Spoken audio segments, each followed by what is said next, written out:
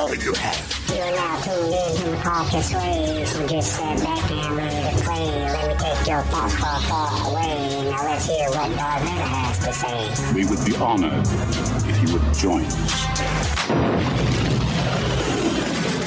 Hey there, Star Wars buddies. It's your friendly host, Kyle, and you have tuned in to the galaxy's hidden gem, Star Wars Audio Archives. And today we are zooming into Part 6 of Annihilation. Curious about the thrills and chills awaiting us? There's only one way to unravel this mystery, and that's to dive into the story. Got your favorite drink and your lightsaber close by? Safety's no joke in outer space. All right, enough with the chit-chat. Let's blast into the action.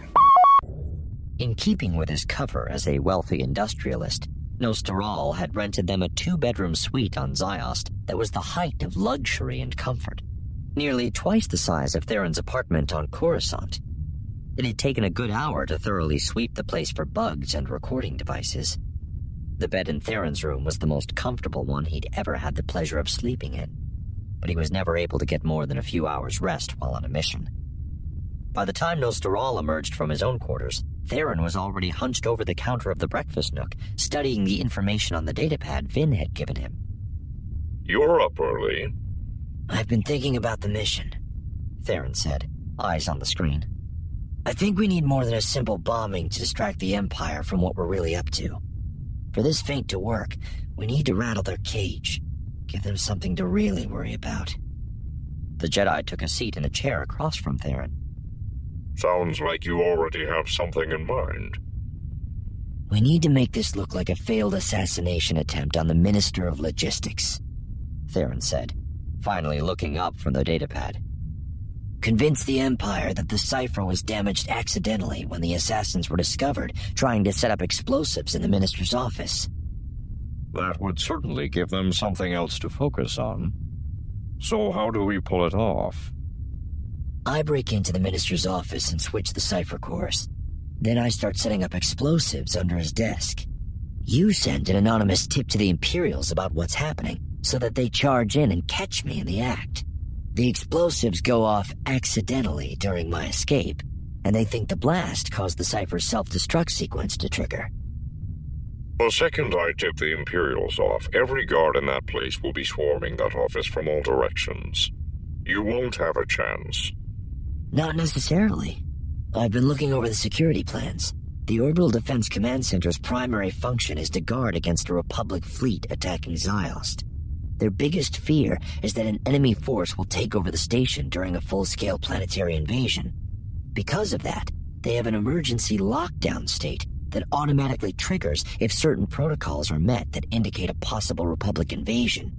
During lockdown, every floor on the building goes into quarantine to restrict movement of any enemy troops that might have infiltrated the facility. Every door and lift in the place is locked and disabled. And the Empire's so worried about being betrayed from within, even the Imperial soldiers inside the building can't open them.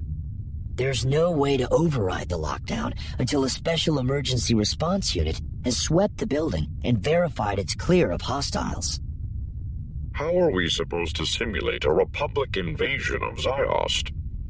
What's the first thing any fleet does when it's trying to put troops on the ground in a heavily defended enemy city? Knock out the power. Nostaral replied, after a moment's consideration. Leave your enemy fumbling around in the dark. Exactly. If there's a citywide blackout, the ODCC's auxiliary generators kick in to keep the place running, and the whole facility goes into lockdown automatically. Even after you tip off the Empire that there's an assassin in the Minister's office, they won't be able to send reinforcements in my direction until they restore primary power or the emergency response team finishes its sweep. If we hit them at night, when the Minister and his staff aren't working, that floor will only have a handful of guards patrolling it. Nothing I can't handle. If the whole place is locked down, then how are you going to get out? The emergency response team can still use the doors and turbolifts during lockdown. All it takes is an ID badge and a matching retinal scan from one of their officers. Do you think Vin could get his hands on something like that? Maybe. But he already knows more than I like. Give him too many pieces and he might put the whole puzzle together. You think he'll betray us? Probably not, but I'd rather not take any chances. The ZLF has its own agenda, and I don't want it getting mixed up in Operation Endgame any more than absolutely necessary. So how are you going to get the badge and retinal scan? Don't worry, Theron assured him. I've got it covered.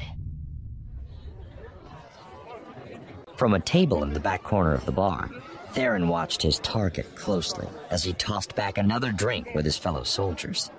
The Hammer and Nail was located only a few blocks from the Orbital Defense Command Center, making it a popular hangout for the troops stationed there. It was easy to spot them in the crowd, as they tended to wear their uniforms even when off duty, particularly the officers. The Empire was a martial society, and there were status and perks given to those of higher rank. The waitress made more frequent trips to tables where the officers gathered. The bartender filled their glasses right to the rim. He'd even seen a handful of civilian patrons and enlisted troops surrender their tables if there weren't empty seats when the officers entered, though the manner in which they slinked away made it seem more like fear than a sign of respect. Theron had set his sights on a man named Captain Pressick, commander of one of the ODCC's emergency response teams.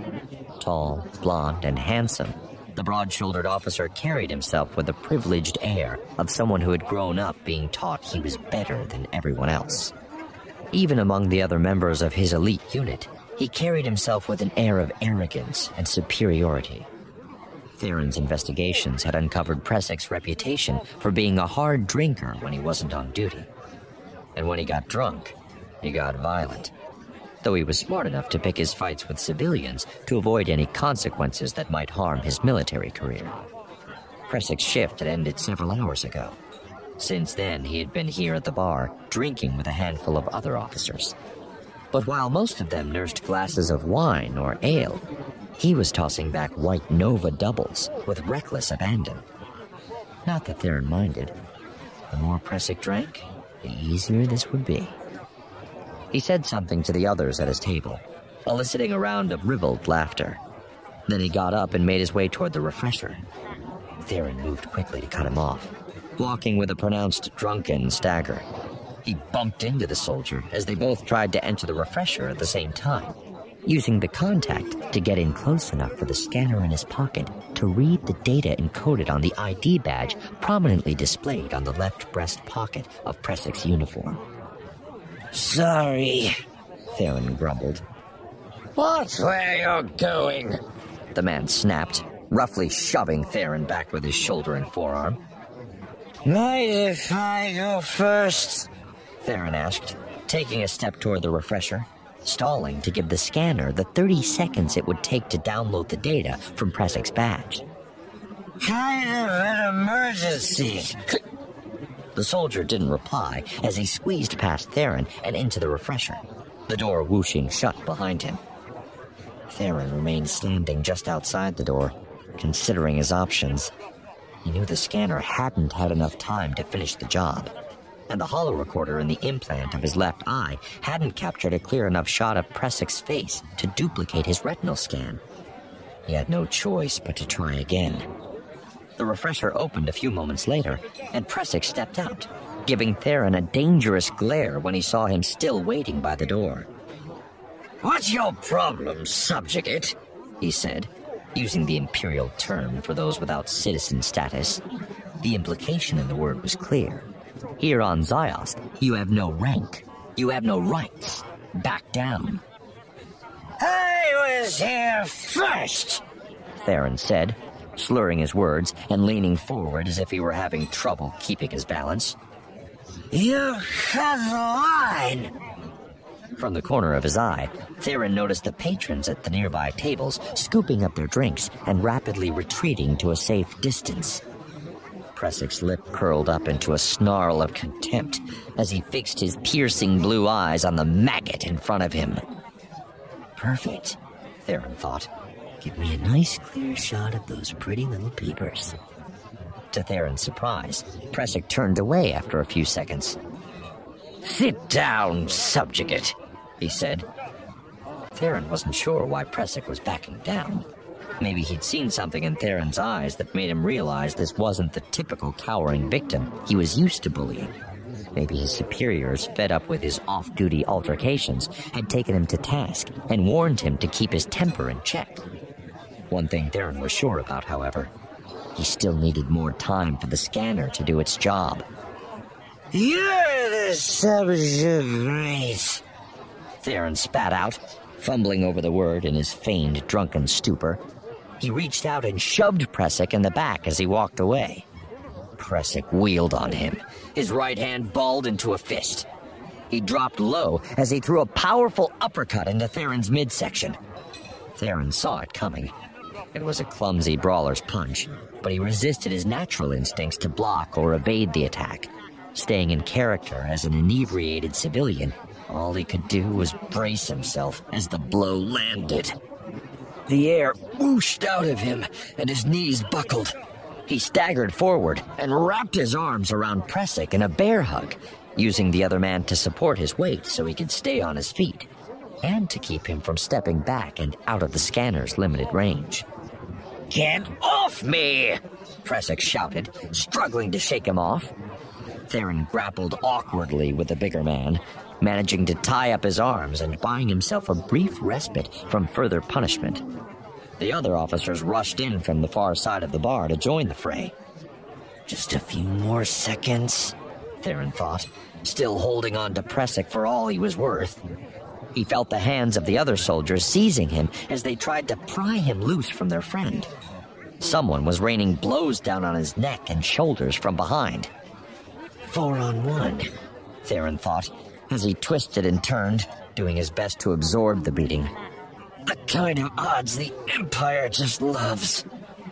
They managed to haul Theron off Presic just as he felt the scanner in his pocket vibrating to signify the download was complete.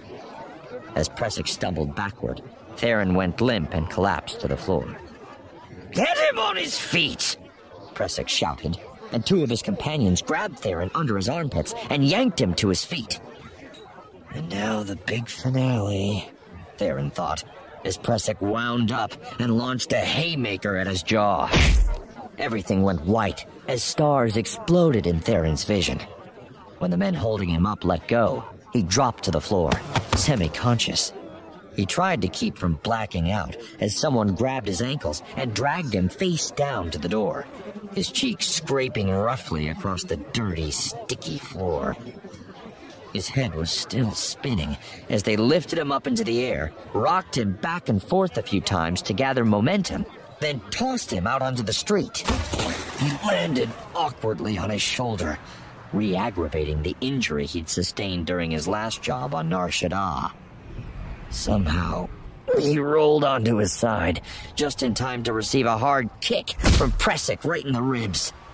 The soldier leaned over and spit on him. Then, laughing, he and his friends turned and headed back into the bar.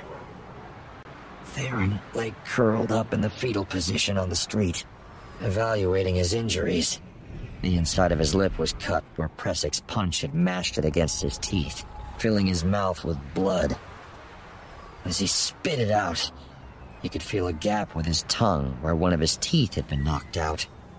The side of his face that had scraped along the floor was raw and stinging, and a sharp pain every time he inhaled was probably a sign of a cracked rib. Could have been worse, he thought, slowing his breathing and running through some basic mental exercise to help him deal with the worst of the pain. They could have curb-stomped me right into the nearest med center, or the morgue. After a few minutes, Theron gingerly got to his feet and made his way slowly down the street toward the room he shared with Nostaral, careful to keep up a lurching, drunken gait in case anyone was watching him.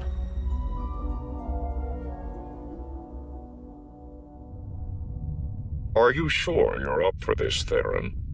I'm fine, Theron said, trying not to wince as he strapped on the backpack, carrying the burned-out cipher core and all his other supplies.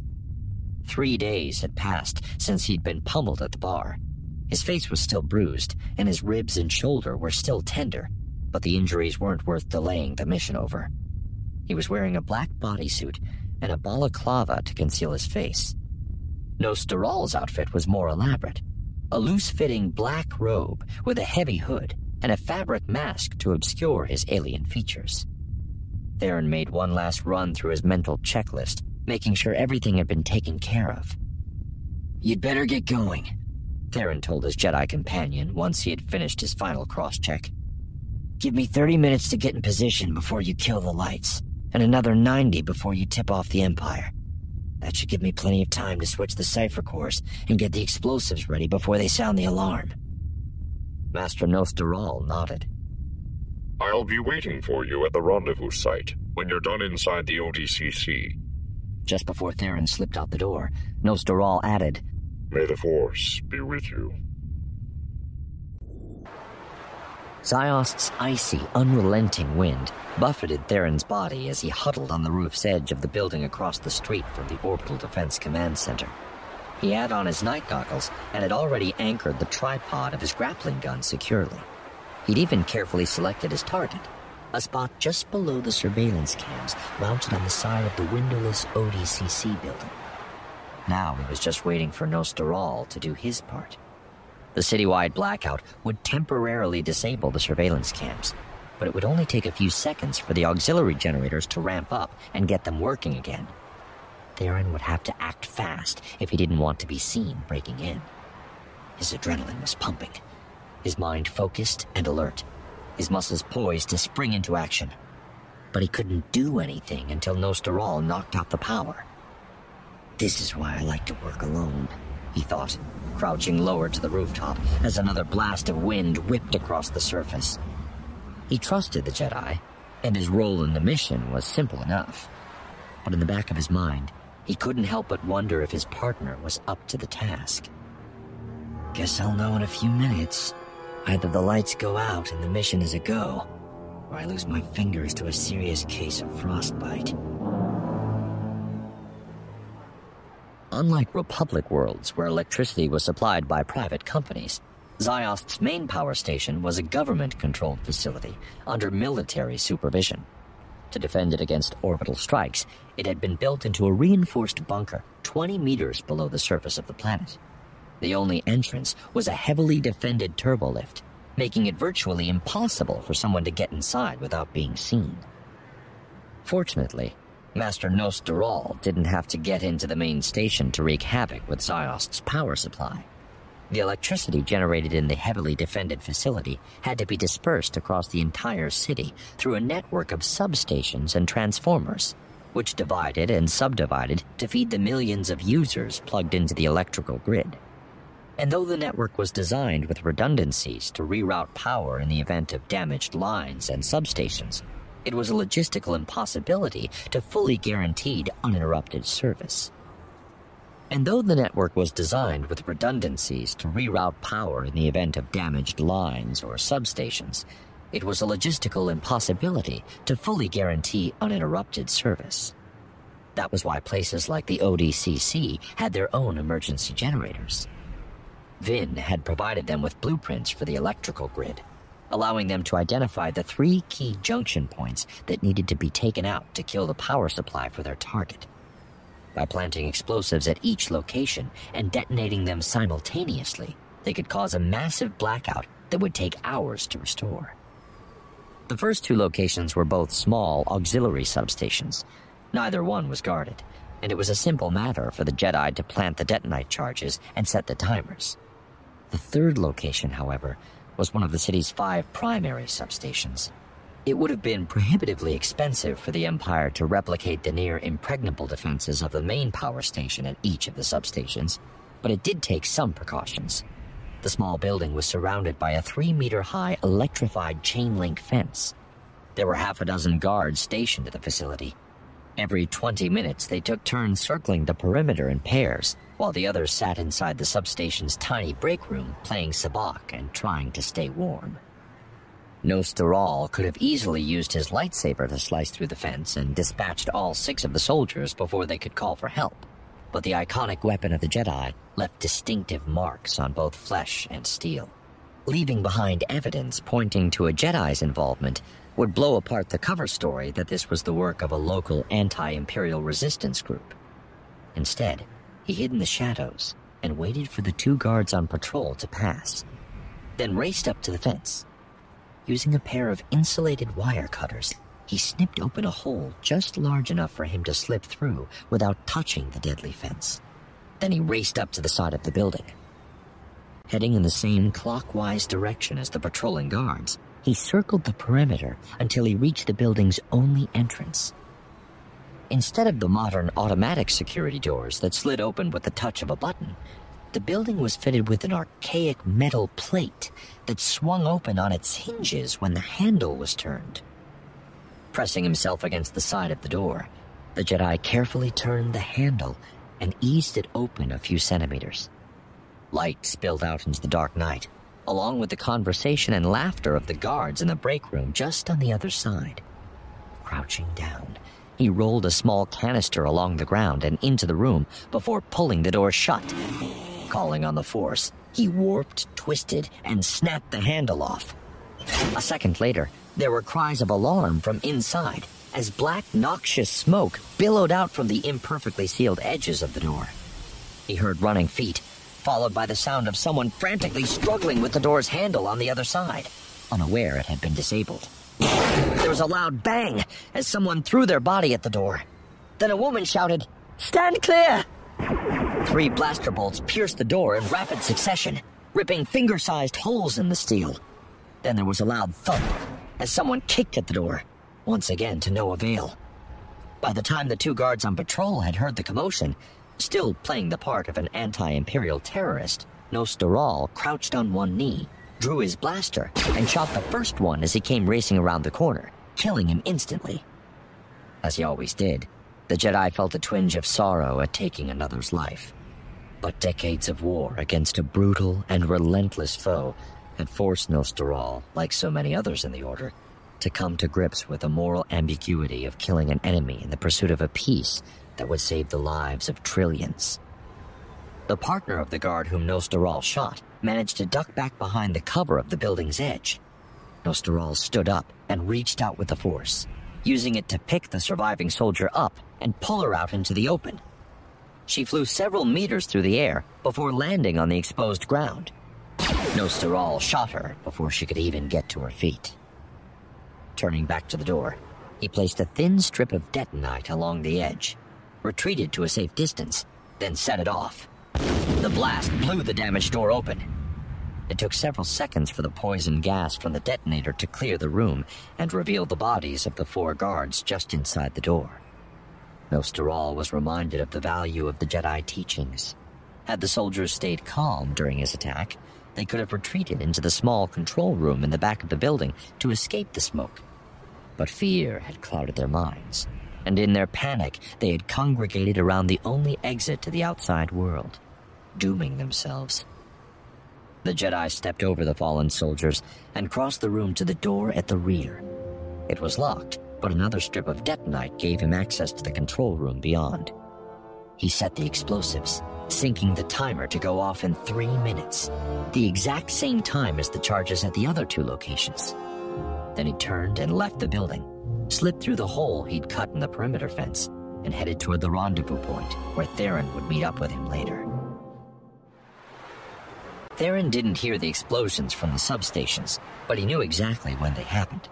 Everything in an area of 6 square blocks went instantly and completely dark. A second later, his night vision goggles adjusted to the lack of illumination, allowing him to see everything through a hazy green filter. He fired his grappling gun, the 3-pronged harpoon embedding itself in the permacrete side of the Orbital Defense Command Center 5 meters below the height of the roof Theron was perched on. He clipped a sliding pulley and handle onto the line and leapt off the edge, letting gravity pull him down the zip line. It took only a few seconds until he reached the end of the line. Clamping down on the pulley, he slowed his descent to keep from smashing into the side of the ODCC. He made sure the pulley was latched onto the end of the grappling hook protruding from the wall, then released the line. The thin wire shot away from him, retracted at an incredible speed by the recoiling springs in the grappling gun anchored on the roof across the street. A second later, the auxiliary generators kicked in, and the ODCC emergency lights illuminated the night. He heard the soft whir of the surveillance cams sticking out from the side of the building a few meters above him as they resumed their automated pan and scan search of the surrounding area. But the cams weren't positioned to look straight down. He was safe. Forced to dangle by one hand from the grappling hook's pulley, he used his free arm to pull out a small tube of inert plasma gel. Squeezing the tube, he covered a 1 meter by 1 meter square on the side of the building with the pasty white substance. Then he tucked the half-empty tube back into his belt and brought out a small rod tipped with a pair of electrical prongs. He waited a few seconds for the gel to set, then pressed the prongs into the gel on the wall and pulled the trigger. The rod hummed as it discharged a powerful current, catalyzing the inert plasma suspended in the paste. Theron turned his head to the side and closed his eyes as the substance began to smolder and spark. When he opened his eyes a few seconds later, the gel had burned a hole clean through the permacrete wall. Still hanging from the grappling hook, Theron hauled himself up so he could swing his legs through the hole before letting go. The effort aggravated his injured left shoulder, but it was more annoyance than inconvenience. He found himself in an empty office on the 3rd floor of the ODCC. Theron slung the backpack off his shoulder and onto the ground. The soft glow of the building's emergency lights made his night goggles unnecessary, so he stashed them in the pack, then peeled off the outer layer of his clothes. Underneath the black bodysuit, he wore an exact replica of an emergency response team's captain's uniform, complete with an encoded ID badge, like the one he'd scanned in the bar. From inside the backpack, he pulled out a heavy assault rifle. More firepower than he probably needed, but it would fit the story of a militant terrorist group. He stuffed the discarded outer clothes into the pack before hoisting it up onto his back again. From the architectural diagrams Vin had provided, he knew he was on the same floor as the minister's office, though he was on the opposite side of the facility. Unfortunately, his access point had been limited by the surrounding buildings. There weren't any structures tall enough on the other side of the ODCC for him to get high enough to use the zip line. With the facility still in lockdown, however, he didn't have to worry about any guards patrolling the area. The door leading from the office and out into the hall was locked. He could tell by the blinking red light above the small access panel on the side. As he approached, the panel began to blink yellow as the security system automatically scanned his badge. He leaned forward, bringing his eyes only a few centimeters away from the panel to let it scan the contact lenses he'd slipped in before the mission. The lenses didn't affect his vision, but they mimicked the retinal pattern of Captain Pressick. The light above the panel switched from yellow to green, and the doors slid open. Theron poked his head into the hall, looking both left and right, but seeing no one. He stepped into the hall and moved quickly to the door at the far end that would lead him into the adjacent wing. Once again, he let the system read his badge and scan his eyes, and the door's status changed from red to yellow to green before it slid open. On the other side were 2 guards sitting casually on the floor of the hall, idly passing the time as they waited for the lockdown to end. They glanced up in surprise as Theron stepped through the door. Seeing his captain's uniform, their first instinct was to scramble to their feet and stand at attention. But even though Theron was dressed like an officer, there were too many other things that didn't add up. The lockdown was only a few minutes old. It was too soon for the emergency response team to already be on the 3rd floor. Plus, he should have been coming from the other direction, working his way up from the main floor and the front entrance. Finally, Imperial officers carried blasters, not backpacks and assault rifles. All of this passed through their heads in a fraction of a second, and though they were already reaching for their weapons as they started to stand, the momentary delay gave Theron time to mow them down. As he stood over the bodies of the 2 soldiers, Theron knew he'd have to be more cautious from this point forward. At some point, this pair would be expected to check in, and when they didn't, the other guards would know something was wrong. It was also possible someone had heard the sound of the shots, and though the lockdown kept them from investigating, they'd be alert and on guard from this point on. He wasn't going to come through any more doors to find his enemies lounging on the floor. The corridor he was in took a 90-degree turn to his right before coming up against another sealed door. This time, Theron was more careful, crouching low to the side of the door as he slipped his backpack off and set his assault rifle on the floor beside him. He dug around until he found what he wanted, a pair of detonators, then leaned in and let the scanner read his retinal signature. As the door slid open, Theron pressed himself against the wall, taking cover behind the edge of the door jamb. He poked his head out just enough to see down the corridor, then pulled it back as the waiting guards unleashed a volley of blaster bolts in his direction. There were 3 this time, strategically spread out at various points along the hall. Theron pressed the small button on the first detonator to prime it, then tossed it down the corridor with a flick of his wrist, careful to keep from exposing himself to the enemy's line of fire. Even before the inevitable explosion, he was already priming the second detonator. The first blast went off, and Theron made his move. He wanted to get this one all the way down to the far end of the hall, so he had to lean out to get enough leverage for the throw, momentarily leaving himself open. As he did so, he saw one of the guards lying on the floor, a casualty of the first blast.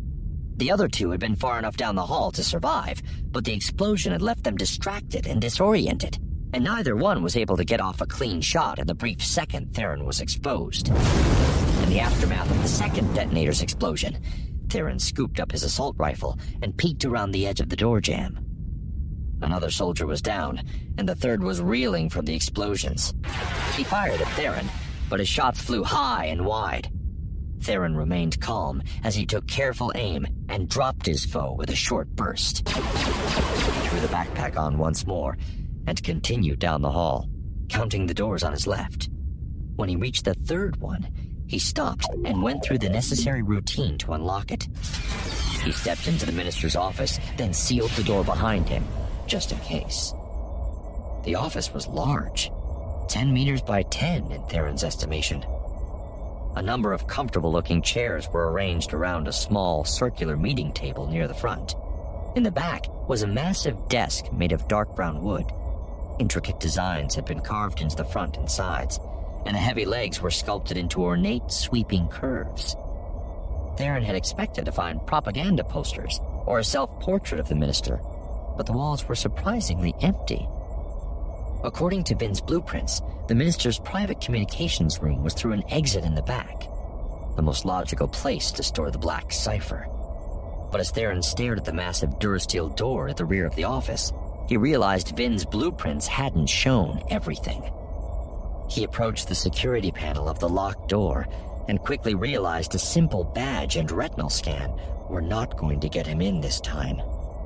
There was a numbered keypad beside the door, and Theron guessed only the minister himself knew the access code. Theron quickly reviewed his options. He still had some plasma gel left, but not enough to burn through the heavy steel door. He had his slicing equipment. He could probably crack the code, but that would take time he didn't have. And even if he managed to get lucky and crack the code quickly, it was possible the door wouldn't even open until the lockdown was over. "This is going to be a problem," Theron muttered. Master Nos Doral didn't need a chrono to know it was time to send the anonymous tip. Being attuned to the Force made his internal clock as accurate as any manufactured timepiece. He punched a button on the holocom belted to his waist to scramble the signal, which would distort the image and make it harder to trace. Then he sent a transmission to the Imperial garrison next to the Orbital Defense Command Center. Because of the scrambler, when they answered, the signal was a mess of static snow, flickering low-res images and bad audio. "Imperial Garrison 343. He could just barely make out a woman's voice over the crackles and hiss. "Check your holo settings. We're getting strong interference." The minister's life is in danger. They're setting explosives in his office. "Who are you? The voice on the other end demanded sharply. How did you get this frequency?" I'm a friend of the Empire. If you hurry, you can stop them. Abruptly, he ended the call. Even if the woman on the other end suspected the call was a hoax, they couldn't afford to ignore it. Not with the citywide blackout. Your friends are on their way, Theron. Nos Doral whispered to himself. I hope you are ready for them. Theron raced down the hall outside Minister Davidge's office, heading for the stairwell, with the assault rifle clutched in one hand, and the pack with the damaged cipher core inside still strapped to his back. The pack was much lighter now that he'd finished planting the explosives and setting the timer in Minister Davidge's office, but he was behind schedule. Thanks to Nostaral's anonymous tip, it wouldn't be long before the emergency response team converged on the third floor to try to catch the would-be assassins in the act. If everything had gone according to plan, he would already have the cipher core, and all he'd have to do was get far enough away from the office to be clear of the blast radius. When the team showed up, the detonite would go off accidentally, and he'd slip away in the ensuing chaos. Unfortunately, the Durasteel security door between him and the comm room had thrown a kink into his plans. Theron had stared at it for several minutes, his mind desperately trying to figure out a solution. He couldn't open it, and he couldn't go through it. But, he realized, he could still go around it. The walls of the minister's communications room were probably reinforced with the same Durasteel as the door, but the ceiling would have to be made from more conventional building materials to allow the minister to transmit and receive signals from the room. Theron didn't have enough plasma gel left to eat through the Durasteel, but if he got into the office directly above the room, he could make a hole in the floor and drop down. As he raced toward the stairwell, he saw the status light shift from red to yellow, even though he was still too far away from the scanner to read his badge. By the time it switched to green, he had realized what was happening, and as the door slid open, he dropped to the ground in a tumbling roll, bracing himself for the collision with the man on the other side. The Imperial soldier was bent over and leaning forward so the retinal scanner could confirm his identity. The other 5 members of his team huddled close behind him, alert and ready. 2 were watching the stairs above and below, guarding against an enemy ambush. The other 3 had their weapons trained on the hall, ready to fire on any available target the instant the door opened. But their weapons and their focus were at chest height. They hadn't expected someone to come rolling in like a human wrecking ball. In the split second before their collision, Theron recognized the man on the other side of the door. His old friend, Captain Pressick. Theron plowed into his knees, sending them both crashing to the ground. In the tight confines of the stairwell, the momentum of their flailing bodies had a domino effect on the other guards, and the entire team was sent sprawling. The one farthest back from the door tumbled down the stairwell, while the others were knocked from their feet in a pile of thrashing limbs. Theron's impact jammed his sore shoulder, and the pain made him lose his grip on his assault rifle. Despite this, he was still the first to regain his feet. Pressick's eyes opened wide in recognition as he saw who was responsible for the carnage. As Pressick reached for the pistol on his hip, Theron delivered a hard kick to his jaw, stunning him. Then he scooped up his assault rifle from the ground and sprang backward into the hall. One of the other soldiers had managed to collect himself enough to fire off a wild shot with his own weapon. The bolt whizzed by Theron's ear as he slapped at the panel, shutting the door with a sharp whoosh. He heard the ricochet of a second shot deflect off the door panel as he turned and sprinted back toward the minister's office. He managed to duck inside just as the stairwell door opened again, and a barrage of bolts whisked down the corridor. Theron slung the backpack off his shoulders so it wouldn't impede his movement. Staying low to the floor, he poked his head around the corner to return fire. Knowing he'd present too tempting a target if he took the time to aim, he squeezed off a burst of wild shots, hoping to get lucky. He didn't hear any cries of pain, but he also didn't hear the sound of feet charging down the hall toward him. He may not have hit his target, but at least he'd made them think twice about coming after him. Unfortunately, they had him pinned down, and they knew it. The hallway was filled with a steady barrage of blaster bolts, suppressing fire to keep Theron from getting off a return shot. He reached into the backpack and pulled out a small reflective mirror. Carefully, he angled it so he could see down the hall without exposing himself to the endless rain of enemy shots. What he saw didn't fill him with encouragement. Captain Pressick was back on his feet, and he and the other members of his team were crouched low and advancing down the hall, pressing themselves up against opposite walls of the corridor. The others were positioned several meters behind them, weapons trained on the office door, ready to unleash with their assault rifles if Theron exposed himself again. Theron realized his situation was hopeless. If he still had his detonators, he might be able to toss one down the hall, even though leaning around the corner to make the throw would be the last thing he ever did. At least he'd take a few of the Imperial scum with him. Actually, Theron realized, I can take them all with me. He scrambled over to the explosives by the minister's desk, knowing he could set off the entire charge just by pulling out the wrong wire on the timer.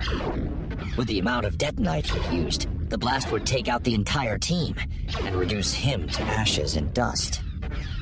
He took a deep breath, readying himself for a martyr's death. He knew the men outside were getting close. In a few more seconds, it would all be over.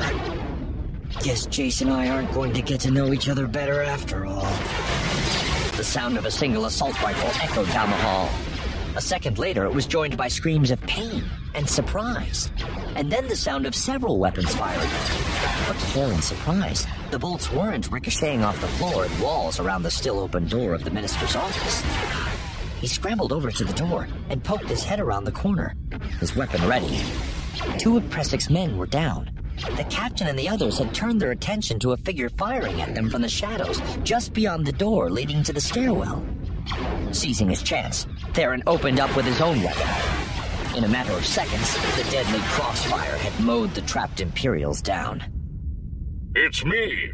The voice of Master Nostaral called out, careful not to use any names. Are you hurt? I'm okay, Theron called back, stepping out into the hall. A second later, the Jedi emerged from the darkness of the stairwell. In the glow of the emergency lights, Theron could see that he was still wearing his disguise, his features carefully hidden by his robe and hood. But over the fabric that concealed his face, he wore a monocle-like lens. And pinned to the front of his robe was an ID badge identical to the one on Theron's uniform. "Seal that door," Theron said. The Keldor leaned in close enough for the retinal scanner to read the hollow image off his monocle, then hit the button to close the door when the status light turned green. "Any reason you didn't tell me you made copies of the badge and retinal image for yourself?"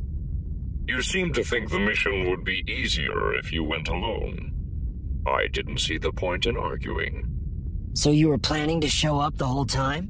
What, did the Force give you a vision that I was going to need some help?" It doesn't work that way, the Keldor said, missing the fact that Theron was joking.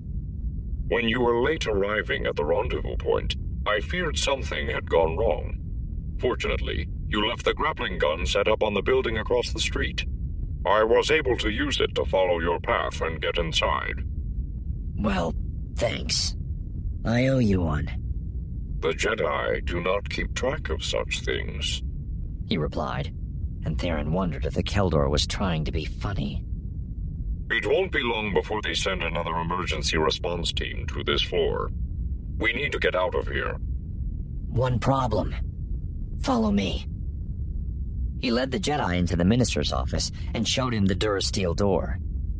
"So, any chance you can use the Force to just rip that thing open for me?" Some of the great masters of legend might have had that kind of power, but such a feat is beyond me. I was afraid you'd say that. Okay, new plan. I need to get to the 4th floor. But like you said, there could be another emergency response team coming up the stairwell at any moment. I know that Durasteel door's too thick for your lightsaber to cut through it, but I'll bet you can slice a hole in the ceiling of this office for me to crawl through, right? I could, but it would leave a very distinctive mark. Don't worry about that. When that detonite blows, all that's going to be left of this office are splinters and ash. The Jedi nodded. He pulled out the hilt of his lightsaber and ignited the blade. Reaching up, he slowly carved a perfect circle in the ceiling above them. Tiles, plaster, and a shower of insulation came tumbling down. Imperial reinforcements are coming. I can sense them. How close? Close. I'll hold them off to buy you some time. Theron nodded and scooped his backpack off the floor, tossing it up and through the hole in the ceiling. Then he jumped up, his fingers wrapping around the lip as he pulled himself up and into the 4th floor office above them, grunting with the effort and the burst of pain that flared up in his injured shoulder. The minister's office was larger than the one he was now standing in. After slinging his backpack over his good shoulder, he had to go out to the hall and into the office next door before he was standing above the communications room. He pulled out the igniter rod and the tube of plasma gel, using the last of it to melt a hole in the ceiling as he heard the sound of blaster fire rising up from the floor below. Knowing Nostaral wouldn't be able to keep the Imperial reinforcements at bay for long, he dropped down into the communications room. The black cipher was sitting on the communications console in the center of the room. Extracting the core without triggering the self-destruct sequence was a delicate process. One wrong move, and the entire mission became nothing but a waste of time and resources. Fortunately, Theron had practiced the procedure hundreds of times on the damaged ciphers the Republic had recovered. When he started, it had taken him almost 10 minutes, but with each attempt, he got faster and faster, cutting his time to under a minute. No need to try for a personal record, he reminded himself as his nimble fingers worked their magic. 90 seconds later, the prize was his. He wrapped it in a protective layer of microweave fabric and pulled out a hard-sided protective case from his backpack. He opened it up and removed the damaged core, slapping it into the cipher. Then he placed the working core into the protective case, snapped it shut, and stuffed it in his backpack. It's time to go! Nostaral's voice came from above him. Looking up, he saw the Jedi peering down at him through the hole in the communications room ceiling. Theron jumped up and grabbed Nostaral's offered hand, allowing the Jedi to help haul him up so he didn't have to put any further strain on his aching shoulder. The wounded joint had gone from sore to outright painful, but Theron pushed all thoughts of it aside. What happened to the reinforcements? I was unable to keep them from advancing into the room. Once they were in close quarters, I had no choice but to use my lightsaber. It's okay, Theron told him. The blast will cover up the evidence. The timer's ticking. We need to get clear. How much time do we have? Theron checked his chronometer. 60 seconds. Run! Theron led the way, his mind tracing the optimal escape route from his memory of the ODCC's architectural diagrams. It took them 10 seconds to reach the 4th floor stairwell and use the badge retinal scan combo to open the door. 10 more to head up 2 flights to the 6th floor and over to the emergency roof access. 10 more to race to the far side of the roof. There, Theron realized one of them wasn't going to make it. I packed an emergency chute into my backpack, he said, struggling to take it off so he could hand it to Nostaral. Take a running leap off the edge and pull this cord to deploy. Don't be foolish. The Force will protect me. And with that, he disappeared over the edge. Theron blinked in surprise, then scrambled to get the backpack securely on again.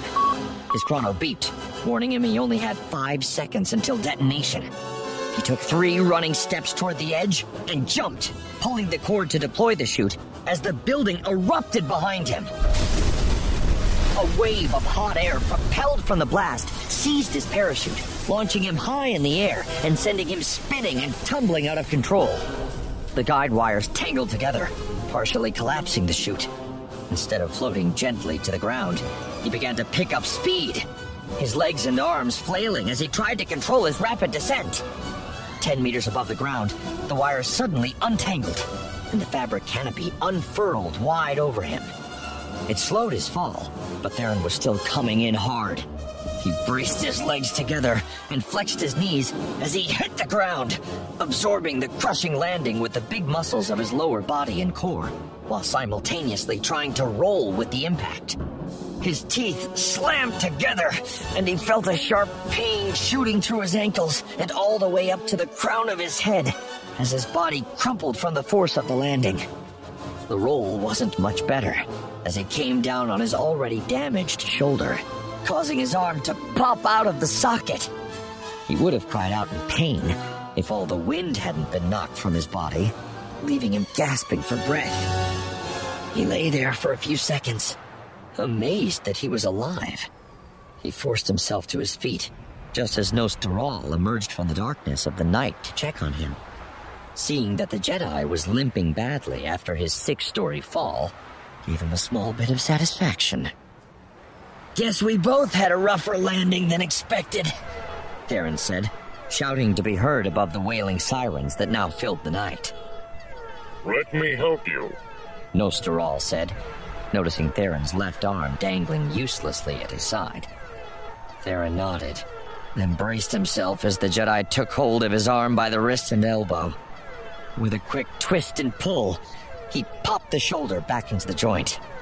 Theron let out a loud scream.